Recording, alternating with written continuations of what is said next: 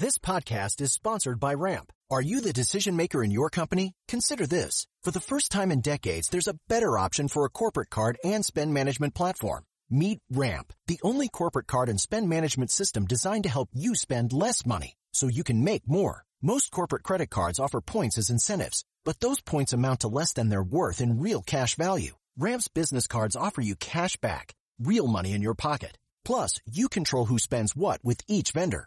And Ramp software collects and verifies receipts automatically, which means you'll stop wasteful spending and close your books in hours instead of days. Businesses that use Ramp add up to 5% to their bottom line the first year. If you're a decision maker, adding Ramp could be one of the best decisions you've ever made. And now get $250 when you join Ramp for free. Just go to ramp.com/easy. Ramp.com/easy. RAMP.com/easy. Cards issued by Sutton Bank and Celtic Bank, members FDIC. Terms and conditions apply. Here you go. Here you go. Can you see what I'm doing as I play the world's smallest, teeniest, tiniest violin? And I'm playing it for the Golden State Warriors. Oh, they have the worst point differential of any defending champion to start a season, minus 47 points over 2 games. Oh, Draymond Green says we've really sucked. Well, guess what, Warriors? You've been in the game 5 straight years, 3 titles, 5 finals, and now you lost Durant. Thompson's out for the year, and yet you're wondering why you stink. You got a bunch of role players trying to be stars. Steph Curry cannot do it alone. He's not going to be able to do it alone. So from where I'm standing, the Warriors are not making the playoffs. Here I go with the violin. I was definitely not doing anything other than watching World Series last night. How could you? Super excited to watch Garrett Cole against Max Scherzer. Yeah, that's the game, right? Cole against Scherzer. Everything's fine. But I'm not a team president anymore. I'm not on the inside. I don't have the scoop. And the scoop is that Scherzer was not pitching. And it was released at about 4 to 4:30 Eastern time before an 8 o'clock game. Well, that's not exactly how it happened. The Nationals knew at least 24 hours prior to that Scherzer wasn't going to pitch. And what I found interesting, it's gamesmanship. Of course, you're not going to tell the Astros that Scherzer's not playing. You don't want to give them a chance to try to prepare to face Joe Ross. You don't want to get your players too despondent that they're not going to have Scherzer behind them. But guess what? The players knew too. It didn't work. So let me tell you how that happens. Scherzer reports to the training room what you tell your players, and many of them will listen. Some of them hide it. But generally, when you wake up feeling stiff or something hurts, you're supposed to, the rule is, come into this ballpark. See the trainer. Even if you're sick, go to the trainer. We log it in one set of logbooks. Thank you, San Diego, who has 2 sets of medical books and got fined for it, of course. But we log it, and then we give you medicine, and we send you home. So the rule is no matter what's happening, get yourself to the ballpark. So Scherzer gets himself to the park on Saturday and is having neck and back spasms. He called them trapezoid spasms, but for a pitcher, neck, trap, shoulder, back, any sort of spasm, and that's it.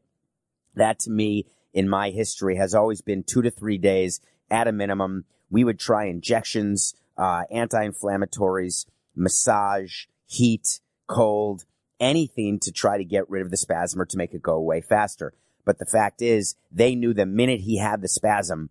You know what it's like? Do you ever have a foot cramp or a calf cramp in the middle of the night where your foot locks up or your calf tightens so much that it's hard as a rock and it wakes you from a sleep, or you simply can't move your leg or your foot and your toes are scrunched together, and then you try to breathe through it, but you can't, and then it sort of goes away, but there's that residual pain? Well, that's the type of spasm that I'm talking about. And when that happens in your shoulder or your neck, the type of pain, it's hard enough for me to get out of bed and get in the shower, to say nothing of having to pitch a Major League Baseball game. Max Scherzer then claimed that he couldn't even get dressed. He needed his wife to help him get dressed. So leaving aside any of the significance of how long the spasm is going to last, the reality is he wasn't pitching yesterday, way before it was announced. And there is nothing wrong from a gambling standpoint. Think about what happened. A line was set for Cole versus Scherzer. But then when Scherzer scratched, basically they took the game off the board. And they're making it as though it's a no game because the people who had Houston, let's say at minus 140, it may have even been a little less actually with Cole Scherzer in Washington. All of a sudden, that's going to go to probably minus 220, minus 230, which it should go when you've got Cole going against Joe Ross. So the impact of the game, not just on gambling, but the impact was really on the entire World Series because that game was lost before it even began. The only thing that worried me was the Astros being overconfident and thinking to themselves, hey, without Scherzer going, we've got this in the bag. But one thing the Astros are very good at, and it's not public relations, and it's not human-to-human relations. What they're really good at is taking care of their players, and they know, and they meet with their players and say, listen, they have a hitters meeting before the game, and they're going over Joe Ross. They're not talking about the fact that Joe Ross is not Scherzer. They're saying Joe Ross is 94, 96, hard slider, and you're going to have a hard time with him, so you better get in the box and focus. The Astros, to me, did not look like they were taking this game for granted, whereas the Nationals looked sunk. When you think that your ace is going and you're in a 2-2 series, you've lost 2 in a row at home, and you've got Max Scherzer going, even though you've got to face Cole, the view is that you're going to get that game. And when the players find out it's Joe Ross and not Max Scherzer, that's when it's sort of like the air coming out of the room. I remember announcing injuries before in a clubhouse. It just feels badly. The whole team, the whole aura just changes, and that's what happened. But the question that's being asked of me constantly yesterday and today, what changed? How is it possible that all of a sudden the Astros won 3 in a row in Washington? Well, a couple of things changed that are interesting to note. Number one, the Astros started hitting with runners in scoring position. And their pitching, they gave up 1 run per game in 3 straight games, outscored them 19-3 over those 3 games. Led by Altuve, who was on base basically the last 25 games he's been on base, which is the 3rd longest postseason streak. They've got Correa hitting home runs, Springer hitting home runs, Brantley hitting well, everyone in that lineup up and down, and they finally decided to play Alvarez, their DH, in the outfield. One of the reasons why I want to get rid of the DH in the American League or get rid of or add the DH to the National League is I want the basically continuity in baseball. I personally would like to get rid of the DH, but the union would never allow it because the DH is a higher paid position than the 25th man would be if we just got rid of the DH and had pitchers hit. So to the union, it's all about money. To me, it's about money and also about how the game flows, which is also about money. So that whole Game 5 was just the Astros from the beginning, and they're going to finish what they started. We're going to talk about Game 6 tomorrow. It's coming up. Will this series go 7? Tomorrow at Strasburg against Justin Verlander. Justin Verlander trying to reverse his World Series statistics and how ineffective he's been. But the story for me has been solely about how a team like the Astros comes back the way they did, and what do you do if you're the Nationals when you get on that plane? For me, leaving home is the best thing that could have happened to the Nationals. And frankly, not sweeping the Astros in the first 2 games would have been better because they came home really cocky. They've now been put in their place, and now they go back to Houston sort of again as the underdog, and I think they played better from that position in the first 2 games. I had a lot of fun watching the New England Patriots play in the rain. There's something about football in the rain that I love. I love that it's a sport that doesn't get rained out. And for some reason, Bill Belichick, when it's raining or snowing or cold, he sort of always looks like your grumpy grandfather who can't believe he's outside but wants to toughen it out and thinks that everyone who's inside by the heater drinking hot chocolate are just a bunch of pansies. That's how I view Bill Belichick. And he is a 300-game winner. Now, in baseball, when you win 300 games as a pitcher, that is pretty much automatic entrance into the Hall of Fame. In football, when you're a coach and you win 300 games, it's staggering. He is now 3rd to Don Shula and to George Halas in all-time wins. But what is more impressive and why Bill Belichick, for me, is the greatest coach of all time, he's done this in 25 years. Who had the over-under if I said Belichick's been coaching for 23 years? I went under. I forgot about the first 5 years with the Browns. He's had 20 years with the Patriots. That's 25 years of coaching. He's only had 5 losing seasons, 4 of which were with the Browns, 1 of which was his first season with the Patriots. And we talk about what a great coach he's been and how his relationship with Bob Kraft, his owner, is this miraculous, spectacular relationship. Well, the reason Bill Belichick hasn't been fired is that he doesn't lose. Believe me, if the Patriots went back to what they were under Steve Grogan, when I would put the paper bag over my face and poke out my eyes so I could see, that was before the New Orleans Aints. The Patriots were putting bags over their heads because they were so bad back in the day. And when you think about it, you realize that Bill Belichick, Robert Kraft, and Tom Brady are responsible for one of the great turnarounds and longest-running dynasties, really, that I've seen in the history of sport, rivaling the Boston Celtics of the early days, the New York Yankees of the 20s and 30s. Belichick deserves to be in the Hall of Fame. He will be in the Hall of Fame. The question is, how will the Patriots exit from Belichick and Brady? And the answer will be very simple. As soon as they start losing, that will be the end of Brady, and that will be the end of Belichick. But for now, Robert Kraft gave the game ball to Bill Belichick, and all I wanted him to say was a simple word. Bill Belichick, thank you. Thank you for the rings. Thank you for the winning, and we'll see you next year. Speaking of winning, I watched Tiger Woods win in Japan. I love the golf at night because it's it could be like a flip to, and I love that it's during the day, and you never really know what day it is. And I love going to Japan, but Tiger Woods went there to win a tournament, and he did. He won his 82nd PGA tournament, which ties him with Sam Snead for the most PGA wins of all time. So the question that I have when I think about Tiger Woods is very simple. Is he going to start getting his money back? Is he going to start getting all the sponsorships that he lost during Ambien Gate and during falling asleep at the wheel gate, during Arrest Gate, and during what happened? Like the golf club hit the back of his car as he pulled out of his car on Ambien. All of that sort of crushed his legacy. And what about, will it change Steroid Gate? The fact that he's broken down so much and had so many injuries, that had nothing to do with the waitresses at Denny's. That had to do with what he was putting into his body. So the question is, has Tiger Woods put himself in a position where his legacy can change and therefore start getting his sponsorships back and becoming really what he was? To remind people, Tiger Woods was untouchable. We're talking about an athlete who we started watching as a child, who started getting sponsorships basically before his bar mitzvah. That's how close he was when he was young to being the greatest of all time.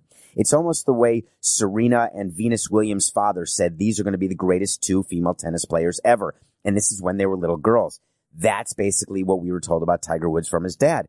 And it worked. And he was. He was on top of the world. He couldn't lose. He had 15 major championships, 14 before all of his issues, and one since when he got the green jacket back in the Masters. But what's so funny is that it is all about money, right? So Tiger Woods is making hundreds of millions of dollars in sponsorships. He's got deals with Nike. Basically, is there a burp button or just a cough button? Well, for those of you who just heard, I reached for the cough button thinking that maybe it could be a burp button, but it wasn't. So Tiger Woods has all of these sponsorship deals, and then they disappeared. Because it turns out that unless you are like in the highest office in the land, you have a real opportunity to lose sponsorships due to depravity. And so people walked away from Tiger Woods like it was nothing. And for me, I didn't really understand what the story was. You sponsor him for one reason, because you believe that people will buy your product if you associate your product with Tiger Woods. Well, did Tiger Woods' popularity decrease when he stopped winning? Did it decrease because of his injuries? Did it decrease because he went through a divorce? It decreased for one reason only, in my opinion, because it was a self-perpetuating and a prophecy. Here's what happens. When you have a problem as an athlete and you're worried about your legacy, you go into crisis PR and you make a decision. What are you going to do? Do you save your family? Do you save your legacy? Do you save your body? What Tiger Woods did is he went into basically hibernation. So he was no longer willing to pitch anything. He didn't go meet with his sponsors to try to save that money. He just basically packed up his toys and went home. My criticism back then was, get out in front of this story. Explain exactly what's wrong and what's happening. Don't let other people talk for you. And what Tiger did was, he couldn't let his game talk for him because he wasn't playing, and he couldn't let a PR person talk to him because they didn't know what to say, and his sponsors couldn't talk for him because they all walked away. And when there's a void of conversation, it's going to get filled. And it's going to get filled by haters. It's going to get filled by people who don't know the difference between what's real and what's not, which is why I've always encouraged to people who are in the public eye, when there is a public PR crisis, stand up, put on your shield, and take it like a man or a woman. Don't deny it. Don't explain it.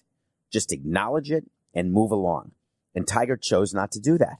So now, as time passes, what got Tiger back?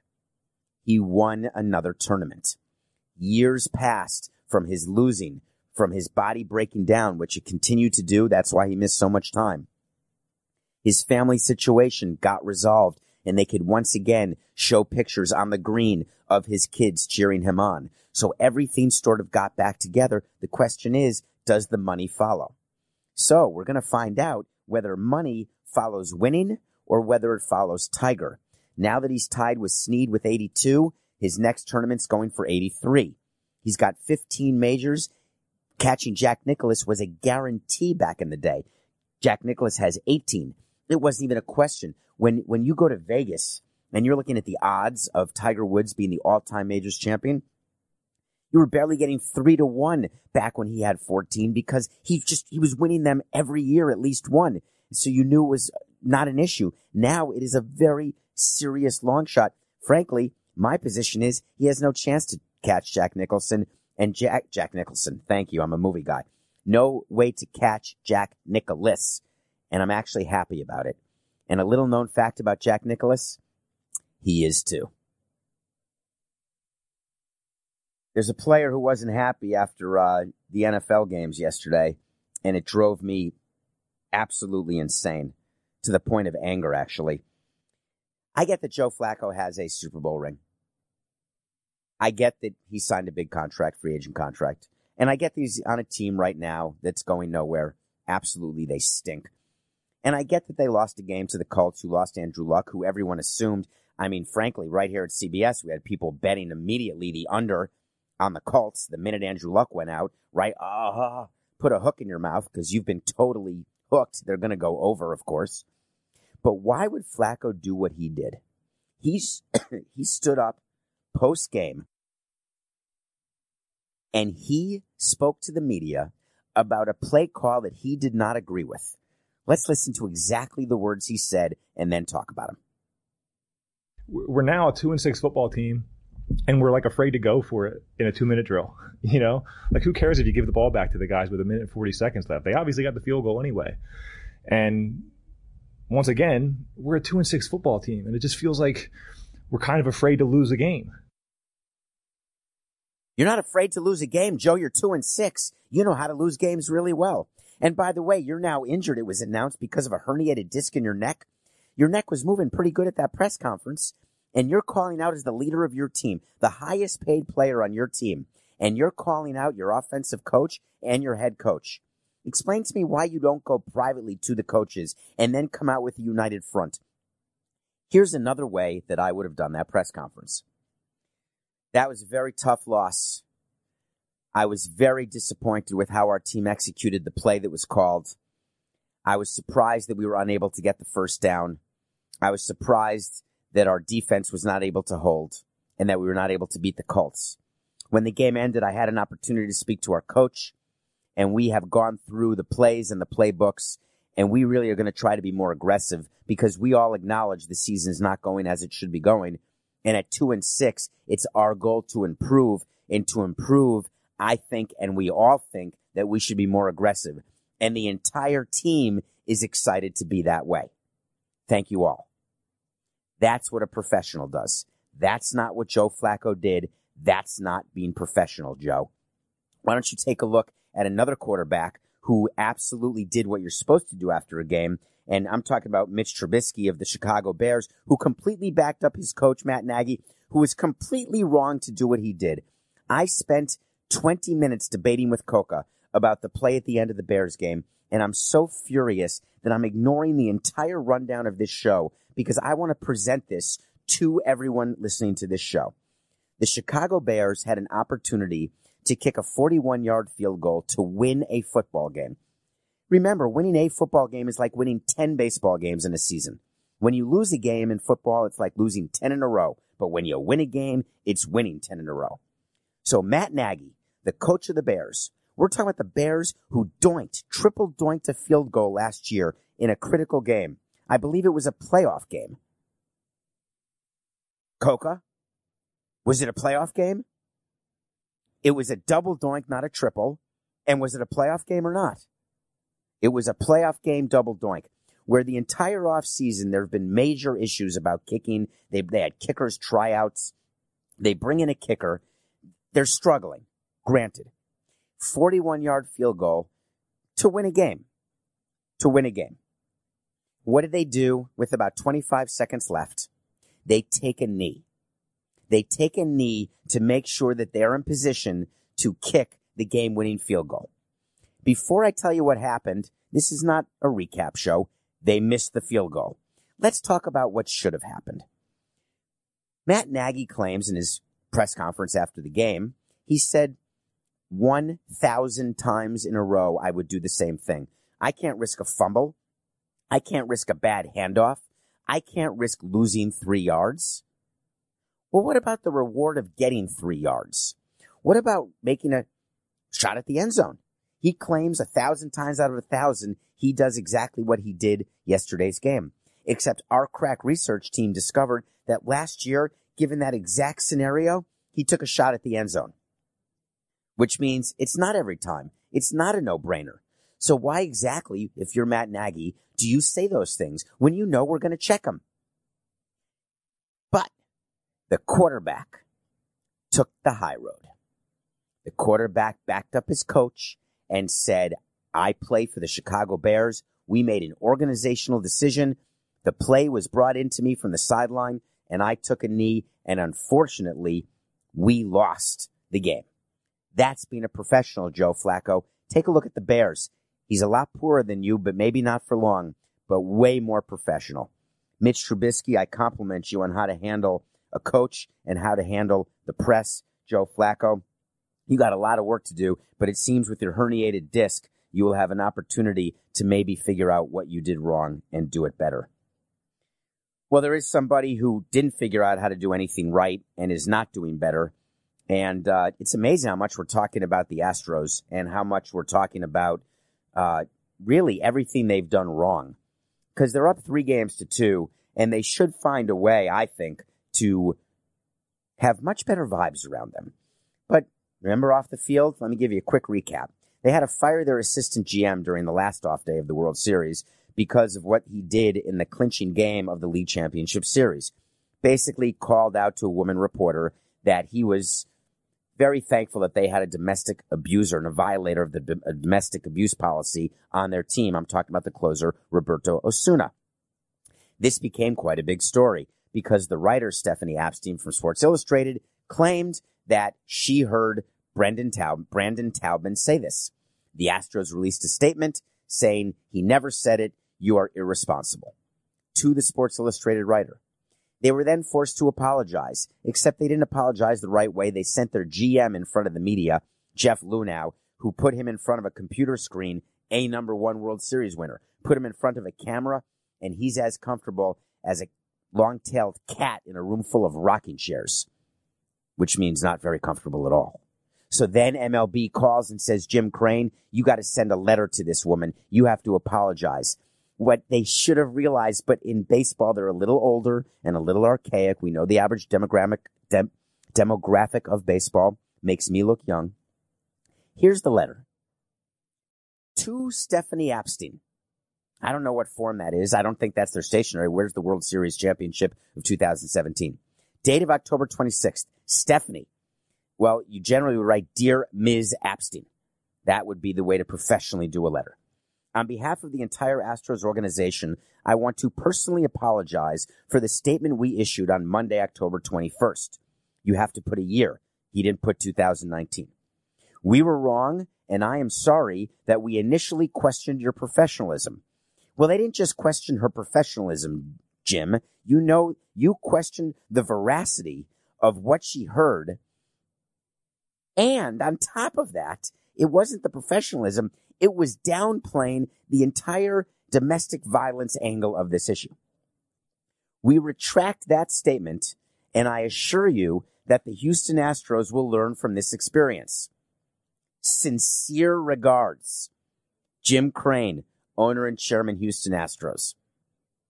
It's the most pathetic letter I've ever read. There is zero excuse that this is the letter that got approved by Jim Crane, that was written by Jim Crane, that was sent by Jim Crane. This is the owner of a Major League Baseball team. There's only 30 of them. This is a situation that has brought a black cloud over the World Series, over your team, over your organization, that is not going to go away. You are going to win a ring in the next 3 days, and it will be overshadowed by the fact that your organization is full of misogynists and people who are afraid to tell the truth, and furthermore, people who don't recognize how to say they're sorry. This letter, the form is wrong. The stationery is wrong.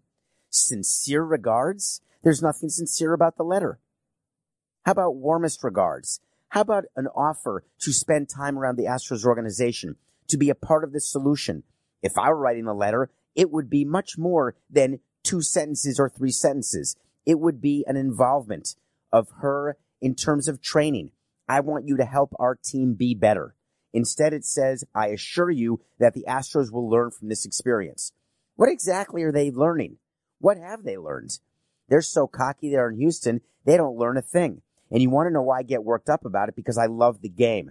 And the Astros should be the best story in baseball this year. And instead, it's become the worst story, and there's no end in sight. And every time I think it's going to get better, every time I think there's a chance, a little tiny chance, that we're going to talk baseball, this happens. Jim Crane sends a letter and wonders how it gets posted. Did he think that this wasn't going to go public? You think Stephanie cares less about the Astros? Of course she's going to post this letter, and of course she should post this letter. It's a disgrace. Well, the Pirates finally got their act together. I just can't figure out what order they're doing stuff. First, they fired their manager, Clint Hurdle. Then they fired their president, Frank Coonley. I went on a Pirates radio station, a Pittsburgh radio station, and did an interview. I love doing interviews in different parts of the country and Canada where I can talk about specific teams and get into a lot of detail. And I said there's no way that Neil Huntington's getting fired. There's absolutely no chance. And why did I say that? Because if you're going to fire the GM, you do it immediately after the season. There's nothing that changes from day 1 of the offseason to day 22 of the offseason. But the Pirates decided to first fire the manager, then fire their team president, and then today they fired their general manager, Neil Huntington. Our nickname for Neil Huntington, am I allowed to say it? It was I would call him Pump Fake. Pump Fake. Why Pump Fake? That was our nickname for you, Neil, because every time we thought we'd had a trade with you, it would sort of disappear. Like we're about to do a trade and then no trade. Anyway, you had a good run, but my question is, why were you fired today, Neil? And the answer was given by the owner, Bob Nutting. Bob Nutting is a man who has, he really does want to win, frustrated that he hasn't won. He's got a beautiful stadium, but he said the wrong thing. He hired an executive who ran the Penguins for 10 years and then was with the Islanders. And he actually said we needed a new president in order to choose a new general manager. Well, that's so wrong on 3 levels. Number one, you still could have fired the GM after the season and then hired the president first and then hired the GM and then hired the manager. That doesn't answer why you chose to fire the GM so late. And then Bob Nutting said, the owner of the Pirates, his something to the effect of that, well, he wanted the new president to have an opportunity to have a clean slate, to bring in his own GM. I'm sorry, is he bringing in Denise Potvin or Bobby Orr or Mario Lemieux? Bobby Nystrom? Mike Bossy. Hold on, I'm guessing. No, none of those. He's got to hire a baseball guy. That would be like me taking a job with the Islanders right now and being solely in charge of the search for a GM.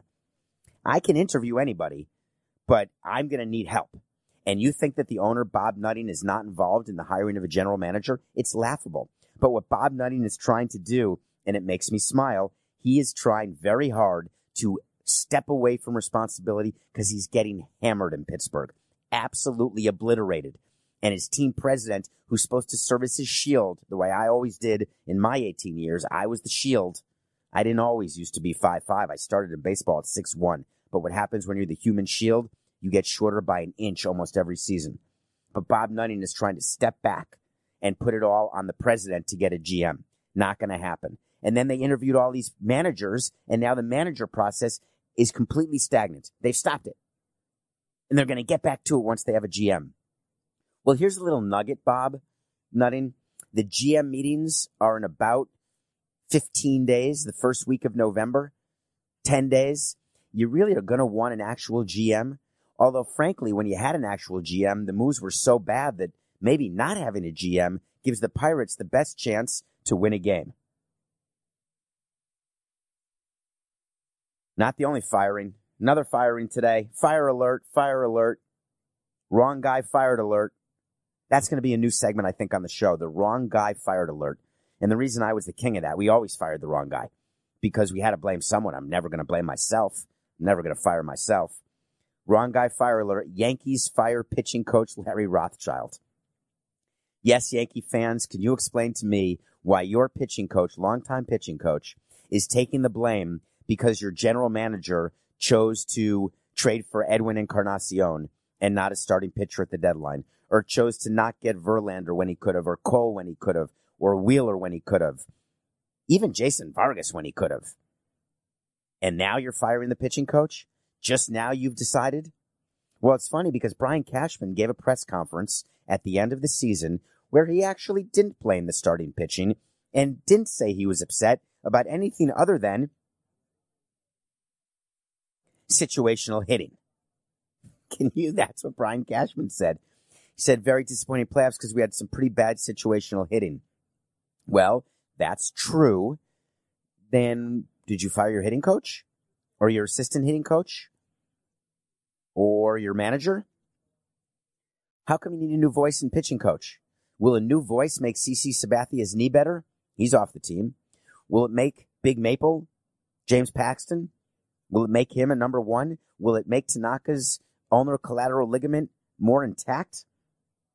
Listen, Larry Rothschild was an outstanding pitching coach. What I'm taking issue here with is how the announcement was made, the timing, and why. When you want to fire coaches, you do it right after the season. There is no reason because it stops him and hurts him from getting another job. It's still possible he's going to get another job, but obviously there's more teams. Like the Angels went with Mickey Callaway, the fired Mets manager, who's now the pitching coach of the Angels. Why not give your coaches an opportunity to get other jobs in other organizations? What epiphany are you having from a business or on-field standpoint where you make a change during the World Series in your coaching staff? It's disappointing, but typical of the Yankees in that they are trying to blame anything other than the fact that they have made bad signings and they're coming off the worst decade since the 1910s in their franchise history. Good luck finding a job, Larry. More off-field news in baseball. So much baseball. I just love covering it all. And this is an interesting topic, and it's about money, shockingly. And it's about what my goal is as team president. It's to give players as little money as possible. That's like page 2 in the president's handbook. Get as much money as you can from the fans and give as little money as you can to the players so you can give as much money as you can to the owner. That's the object of the game. If you can win a ring while you're doing it and win some games, that's a positive. So what's the one way in the rules that you can give as little money to players as possible? Well, it's called service time manipulation. Service time manipulation is not a board game. It's not a game played on Saturday nights in dark corners. It's actually a game of how to control when players can start making more money. The way it works in baseball is you have a player for 6 years. The first 3 years, you get to choose their salary. The second 3 years, an arbitrator chooses the salary. And after 6 years, the player's a free agent and the market chooses the player's salary. The only rules for the first 3 years are you have to pay the player the minimum salary according to the collective bargaining agreement. When I got in the game, the minimum salary was $125,000, let's say. It's now up to $600,000. So everyone who is a rookie, a 0+ player, which means they've been in the big leagues for 0 days, When you put on a big league uniform, you start getting paid at the rate of $600,000 a year. The way they do that is very simple math. It's $600,000 divided by the number of games, the number of days in the season, which is the number of games plus off days, and that is what you make per day. So we're trying to make it so we get the player not just to make as little money, but also to not be a free agent for as long as possible. So what the Cubs did with Kris Bryant was both legal and correct. In 2015, Kris Bryant started the season in the minor leagues in AAA. Now, the way the collective bargaining agreement works is that you're not allowed to go public and say that you are putting a player in the minor leagues in order to manipulate their service time. Well, I don't work for a team anymore, so I can go public and tell you that's the only reason we send players down. We always say, hey, he's got to work a little bit on his mechanics. Hey, he's got to work on his defense. They told Kris Bryant he's got to work on his defense. We basically carry a list in our pocket of the 4 acceptable excuses that we can use to send players to the minor leagues, and you'll notice around baseball, it's always the same. As a matter of fact, when Vladimir Guerrero was sent down by the Blue Jays to start the season, it was to work on his defense. It's page 2 of the playbook. So, Kris Bryant gets sent down to work on his defense in the start of 2015, and once you know it, on April 17th, Kris Bryant ends up on the Cubs. Whether it was because the third baseman at the time, Mike Oltz, got injured, whether it was because there was a necessity, or whether it was because he was the best player in spring training that year, it doesn't matter. What matters is by bringing him up on that day in April, they saved themselves a full year, meaning Kris Bryant would have been a free agent after 2020 if he had started the season in 2015. But by coming up April 17th, Kris Bryant will not be a free agent until after the 2021 season. Now, I've had an owner tell me, I want the best players on my team. Give me Pete Alonso. Give me Fernando Tatis right now. Pete Alonso is going to win the Rookie of the Year for the Mets, and the Mets are watching games played in October and trying to hire a manager. Fernando Tatis starts the season in San Diego. They lose 90 games, finish in last place, and they stink. But the owner says, we're going to win. Let's do this. It's the greatest thing we could ever do. And as the team president, I say, but listen, you may not be thinking of this now, but 2020 is right around the corner. And wouldn't you know it, here we are. If the Cubs had not been so smart, they would have lost Bryant after this year, this coming season, 2020.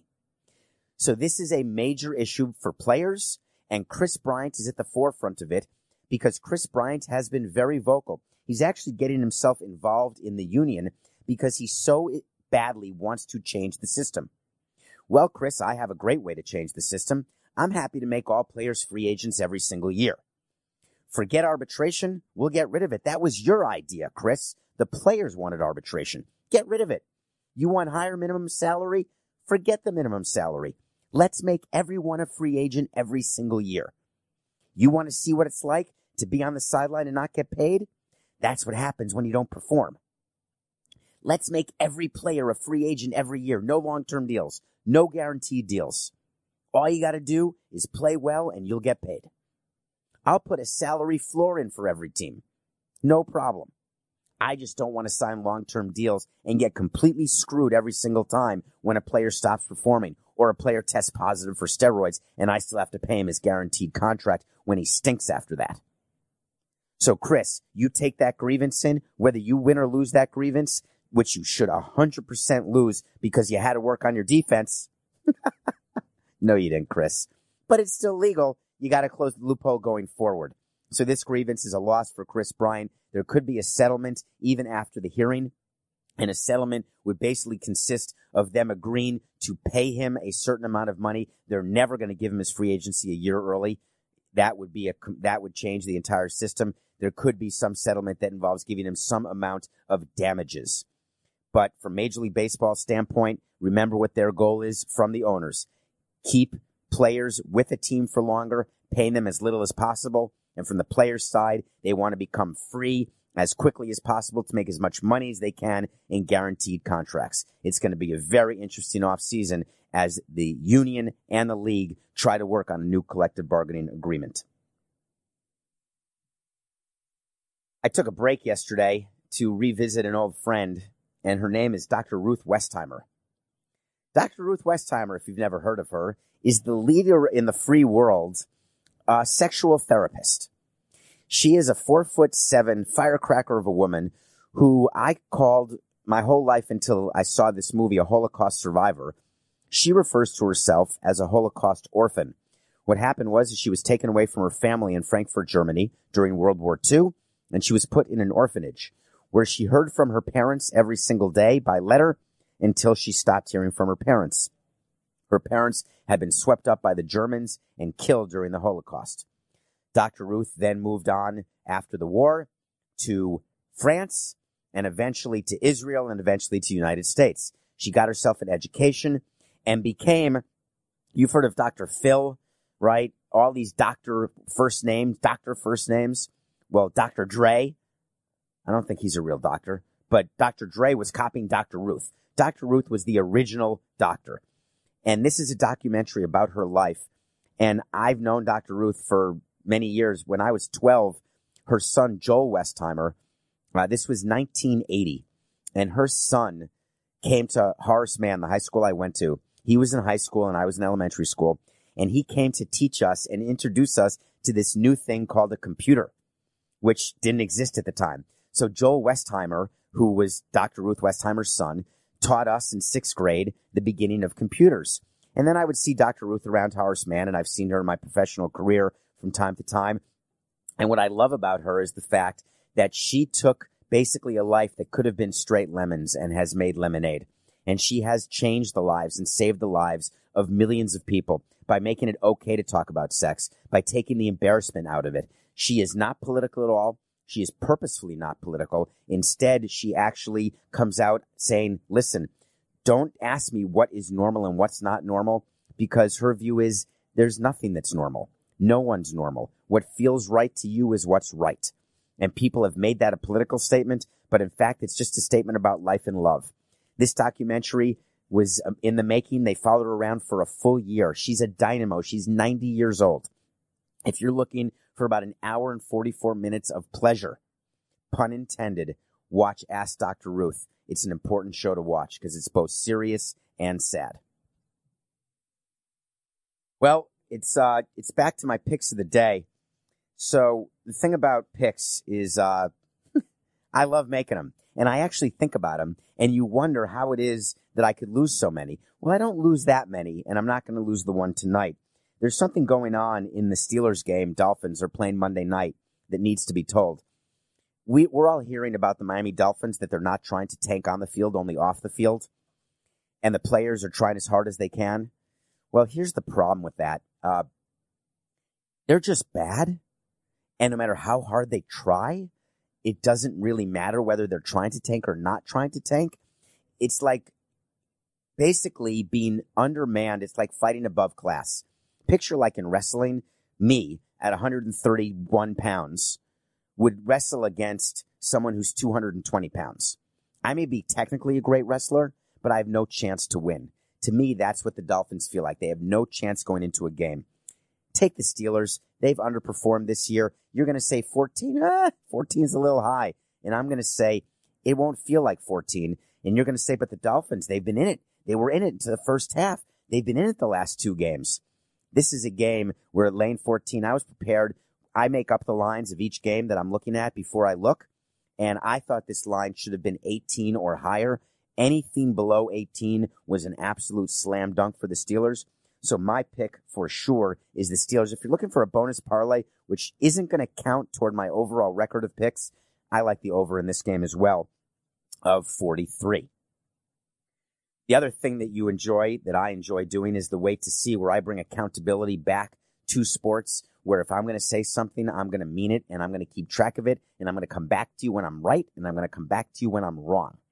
Well, there's a stat that was brought to my attention yesterday that since 1970, 35 teams have started the NFL season 7-0.